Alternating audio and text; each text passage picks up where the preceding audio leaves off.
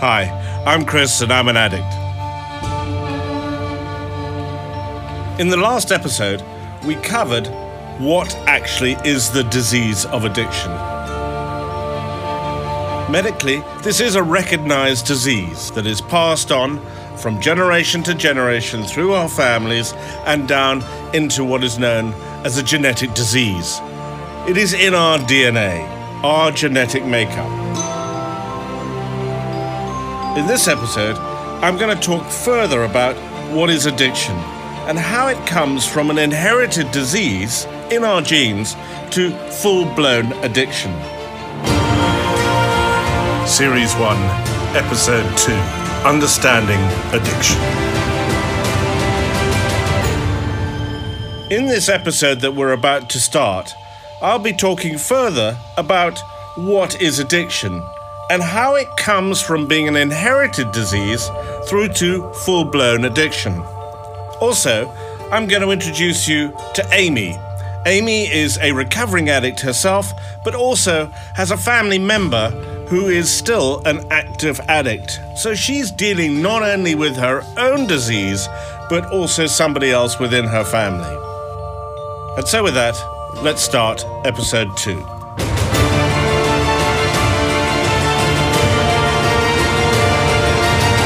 Well, the medical interpretation of what is addiction is as follows. It goes, addiction is a psychological and physical inability to stop consuming a chemical, drug, activity or substance, even though it is causing psychological and physical harm.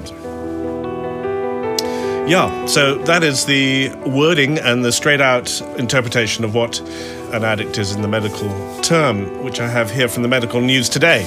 Anyway, so for me, what is addiction? Well, I didn't see it coming, and I never intended to become an addict. I just fooled around, as you know, and I've said to you in my last podcast and my story, you know, I was having fun. I was just doing what we all used to do in those days, and I still think we do a lot today, who are exploring and experimenting, and that's really what it was about. But the big issue was, under all this, I had no idea of what addiction was. So I just fooled around, and the next thing I realized, I am no longer in control of my use. The use has now controlled me. In other words, I was out of control. I was not living a normal life. I was living a life on the terms of my addiction, which was drugs and alcohol at that time. So everything in my life now adapted according to the demands of that addiction. And what it did was start to make me do things I wouldn't have otherwise done. First of all, I was doing a lot of things in secret. And as I've learned, particularly in the fellowship rooms, they say a thing which is so true, and that is, you're as sick as the secrets you keep. And I know I became very, very secretive in my use of drugs. And a lot of it because it was underground, it was illegal, but it had got past that when I became an addict. And even when I became an addict, I didn't know, and I wouldn't want to admit I had. I thought I had it all under control. It is a very secretive and deceptive thing, and the biggest thing that comes into play is denial. But I'm going to explain all that as we go along. But that's me. That's my story, a little bit about my interpretation of addiction. So I'm going to go into a bit of detail now, just to really go into my thoughts of what is addiction. So here we go. The disease of addiction is recognized by the World Health Organization as a mental illness. That's number one. It's an existing mental illness activated by circumstances, environment, and building of a habit to fill a void. And that is really interesting, this void. I get that. That's where I started having to feed my addiction, was to really fill this void. But I didn't interpret it as a void. I just thought as a need. But it was clearly a void. And I call that as a hole in your soul. The interesting thing, it is actually an inherited disease, and I didn't know this, but it is really fascinating because I'm seeing it in my family tree, that I see how this has gone down my family's generation. It is passed on from generation to generation. It's a genetic disease. And I know that if I look back in my family, we've had, either on my mother's side or my father's side, there has been a very active addiction. So let's talk about similar diseases. For example, diabetes, allergies, asthma, depression. All of these require a lifestyle change to live a normal life. So addiction as a disease has to have a lifestyle change to have a normal life. Like a diabetic, you cannot give a diabetic sugar. It will kill them. An addict, you cannot give them, or they cannot participate in any addictive activity because it will in the end kill them. There are multiple addictions, many addictions that you can have all at the same time. So you can have an eating disorder, you can have a drinking problem, you can have a gambling problem, you can have a pornography problem, but you can have all of these at the same time. These are multiple addictions, and I believe that that is what is the potential for any addict who might just think, oh, I've got a drinking problem, or I've just got a drug problem. If you're an addict, you're an addict, and so you have to be aware that you are now so-called allergic to any activity that relates to addiction, like gambling and all the other ones I've just mentioned. Addiction doesn't really care about color or nationality, age, sex, status, or even your background. It doesn't care. It can be activated according to circumstances and environment. I've traveled the country and I give talks and all the rest of it, and I also go to fellowship meetings, and I have done a lot of reading. And it is very clear to me that most people have some form of addictive personality. And I call that the sleeping tiger. The sleeping tiger within us. The sleeping tiger, might not be activated at all, of which it doesn't in lots and lots of people. However, there are those who do start feeling a void that needs to be filled up because of anxiety, because of environment, because of whatever, or mainly actually a lot to do with not feeling that they're good enough, that they're failures. There's a lot of that as well. The tiger then gets woken up, and when it does, it starts growling. And you cannot put this addiction tiger back in the cage. It's woken, and it won't go back, but you can put it back to sleep. Let me just go through into more of describing addiction. To me, as I've said, addiction is like a sleeping tiger that is waiting to be woken up. And that there are many breeds of tiger that also can be woken up, some all at the same time. Once your tiger has been woken and released, it will control you and it will devour you. The only way I live with my tiger, or tigers as I've found out, is to train myself to keep them asleep. So what do I mean when I talk about keeping my tiger asleep? Well, this is really understanding exactly what my tigers are, what my addictions are. And I have multiple addictions. Initially, I had drugs and alcohol. Those were very clear to me. But as I went through in my journey of recovery, I saw many other addictions that I had. I was obsessive compulsive. I had a sex addiction. I had a pornography addiction. And I must say, I still think I have, to some degree, a shopping addiction, which really is strange for me. But keeping the tiger asleep, keeping the addiction away, is really important, because I know that if I was to slip now, have one drink, one drug, get onto a porno site, or whatever else, it's going to amount to becoming active again. And it's incredible what happens in the process. You can feel you can have one drink, and then when you have one drink, you have another one, because you feel, well, I've just had one, so I might as well have another one. I could probably have a line of Coke because I've had a drink, so I might as well have a line of Coke. So you're justifying the whole way now of why you can have, and that will lead on to many other things. And for me, it will give me the feeling, oh, well, I can get onto a porno site or whatever else. And so the whole addiction disease rears its head, and that is what the tiger is about. I've learnt that my tiger was a cub when it first came into play. It was a little cub, and it hadn't really activated at all. And I had the addictive personality through my history, through my circumstances, through my environment, through incidents that happened to me that allowed the possibility of me becoming an addict more likely, apart from obviously the generational element of it. So what I did was I chose in that context to start smoking because I had lost my confidence in myself and I felt it was cool to smoke. Without going into too much of a story of that, I then moved that into marijuana. And it took away some of these feelings. It unnumbed a lot of the feelings that were hurting me or I felt inadequate about. Then it moved on and I started getting into speed, and that moved into cocaine. And these things made me feel good, made me feel that I was something better than I was. And also I felt that I had an identity with the people I was hanging around with. It was really cool for me and I enjoyed it. And then I moved into heroin, and heroin, though it was a incredible drug, which I will say it is, but it is the end of the story. The heroin addiction didn't take long to fully grip me, but I was in such denial about it for so long that I was in a place where I couldn't even get out. I actually got to a point where I thought, in my active addiction at that point in time, this was the way life is, and I must learn how to survive in that life as an addict.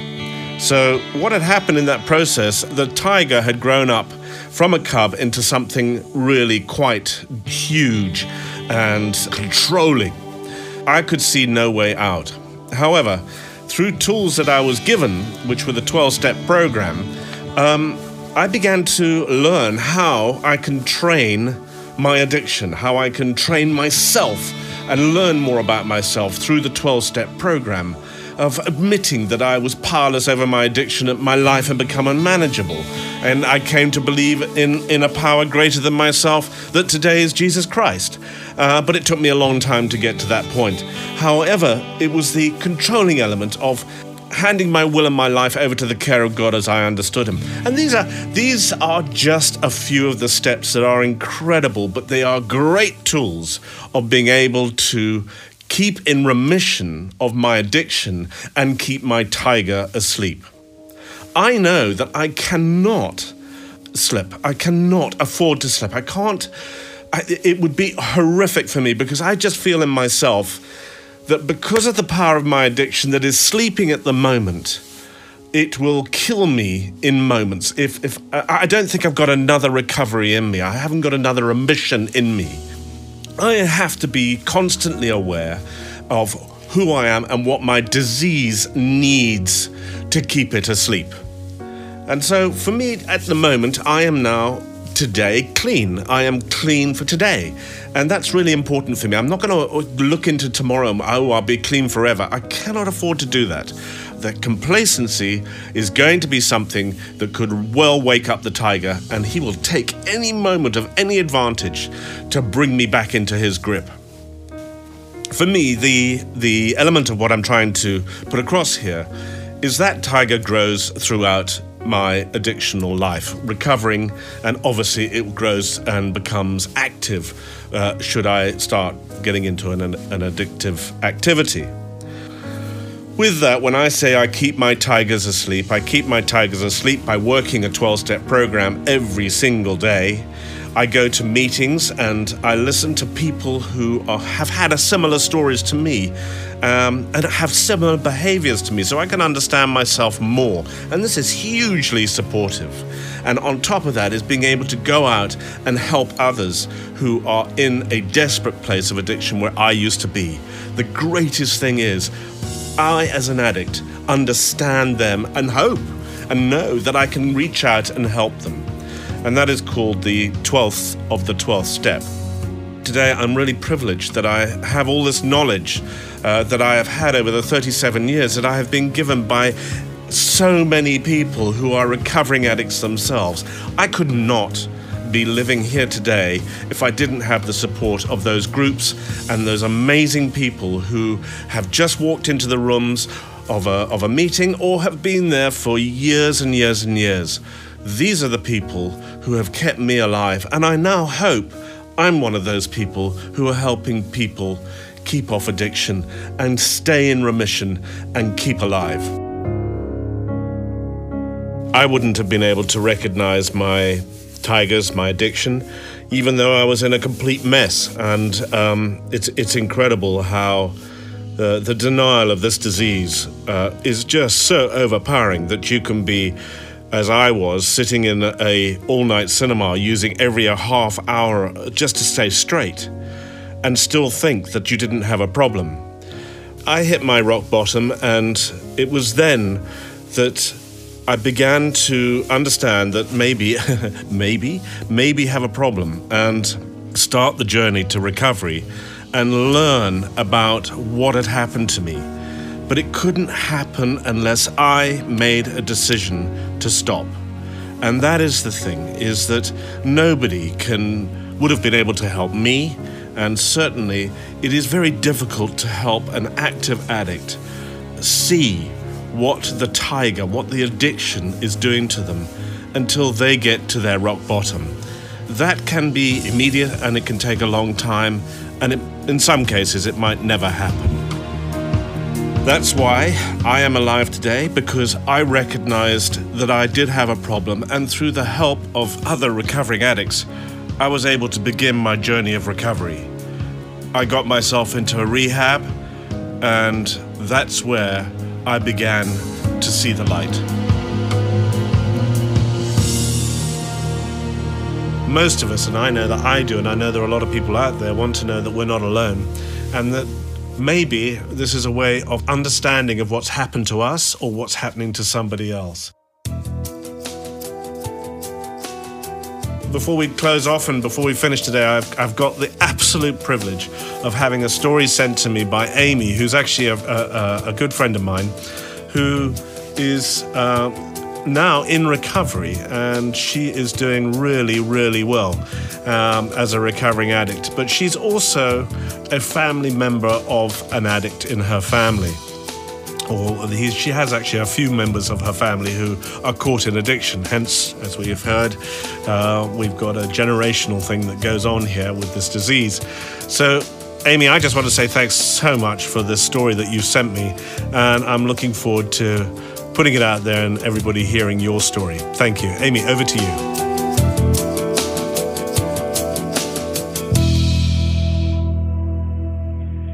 Hi there, my name is Amy, and I've been set free of my addiction by Jesus Christ.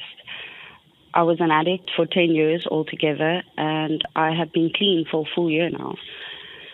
So today I want to take the opportunity to share with you that recovery is a process, and it is possible to stop. But the first step for me was finding my reason to stop without me even knowing. So I want to tell you about how I got to this point. I've done many different drugs before in my life over a span of 8 years. It started with weed, then cat, cocaine, MDE, and meth, but nothing I did compared to the last 2 years of my drug addiction for the 2 years that followed. No, this was stronger. This was much stronger. In the 8 years, I started using drugs because I thought it helped me with coping with my daily living, as I used to suffer with a lot of fatigue, and cat and cocaine and meth gave me the energy to do the things I never had energy to do. And to come down, I used to smoke weed and drink. The way I justified it was that I was never aggro when I used it, and I had all the love in the world for everyone and for every person, and I felt compassion, and I just wanted to share. It made me feel like the person I wanted to be. For the 8 whole years, I used it on and off, and I knew it was wrong. However, I never went partying or neglected my child, as I always had the energy to play with her and do fun and creative things. But then again, this is another way I justified my addiction, not knowing the mixed emotions I was stirring up in my child. Sometimes I was just too exhausted to do anything and irritable, and the next moment I'm hyper and I'm willing to do anything with her. Well, I stopped when I was pregnant, though, as I was frightened of harming my child. However, I was harming her by when I started again emotionally without me knowing. So my husband had depression without us knowing. He was actually diagnosed 2 years ago. So at that time, during the 8 years, so the addiction was my sort of coping mechanism of always having the energy and always being happy to push him like a wheelbarrow. I worked throughout my addiction. However, my husband was on and off with his job, with every job he had, and was not happy. The only thing that seemed to make him happy was the drugs that we used. Long story short, I left him twice with my daughter and came clean for her sake. My husband came clean too for a while, being apart, but the real nightmare was still to come. I was clean and I moved in with my dad, who is divorced due to his drug and prostitute addiction, but at the time I thought he was okay. And he used to get very violent, as I had fights with him about bringing prostitutes into the house at night. I used to lock my door, and I was very scared for my daughter's sake, as bringing the unknown into the house is a very, very scary feeling. My husband came back for a holiday when I asked him to please stay, as I was frightened. So soon after my husband was back, we started using cat. But the cat in Cape Town was not the same as the cat in Johannesburg. So we moved on to meth. And this meth was different. You could see it straight away on my face. So, my face used to draw in after one use. And that forced me to stay away from my family and in hiding. Although I still worked. But while we were sniffing meth for one night, my father would do his usual routine of going out and coming back with a prostitute and locking his door. I kept hearing that sound of a lighter clicking over and over and over. And to this day, a lighter that doesn't work, that clicks over and over, freaks me out. I can't stand it. We peeked through the door hole at that time, and my husband said that he knew what it was. I remember my husband telling me about years ago, and this was actually when we first started using drugs, and he swore at that time that he would never let me use that, and he would never use it, as he battled it in his teenage years. They called it rocks. I was furious, as I did not understand why my father would use it, and I wanted to understand. And at the same time, I was a mess, and I wasn't in my right mind. And at that second, I wanted to try it. So my husband and I agreed we would try it together. So he went to the dealer and bought, and I smoked my first rock. But I felt nothing. And then my husband showed me how to use it properly, and the second one kicked in. It numbed me and made me feel amazing. It felt like I could breathe. I didn't think of anything in my head. It just eased everything. I've never felt that way before. So we always used weed and alcohol to come down when we knew it was time to sleep. Then it became a routine, as I would see to my daughter and put it to sleep, then use the rocks, smoke weed and go to sleep. Then on the weekend I used meth to do all my cleaning and washing and play and spend time with my daughter. And then at night I smoked rocks, then weed. We did it every night when we could. And I remember that cringing feeling in my whole body as I used to get it like at nighttime when I knew that I wanted it. And it got to a point that I used to start shaking, and it drove me insane. At that time, I never knew what the rocks were mixed with.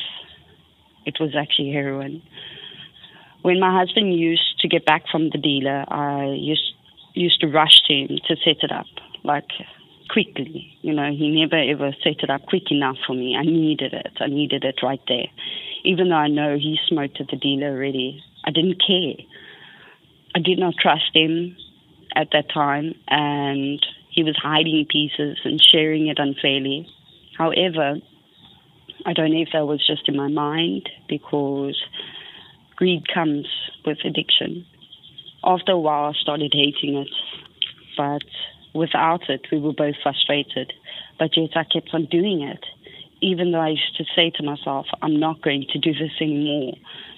It was the first time that I could really admit that I had an addiction. It was stronger than me, and I couldn't do anything to stop it. Every time I did it, I cried afterwards, and I could not face my husband, so I used to lock myself in the bathroom. I prayed, even though I was still using. I hated the person that I became. I hid away from my family and my friends. I kept Gabby at home on the weekends, never went anywhere. With this, I thought, I don't deserve to be a mother. I did not know at the time, but that was my reason to stop. Even though I kept on using, that desire in my heart grew to stop using drugs. It was in my heart, and I cried out to God, knowing that He was the only one that could save me and the only one that could see my heart's true desire.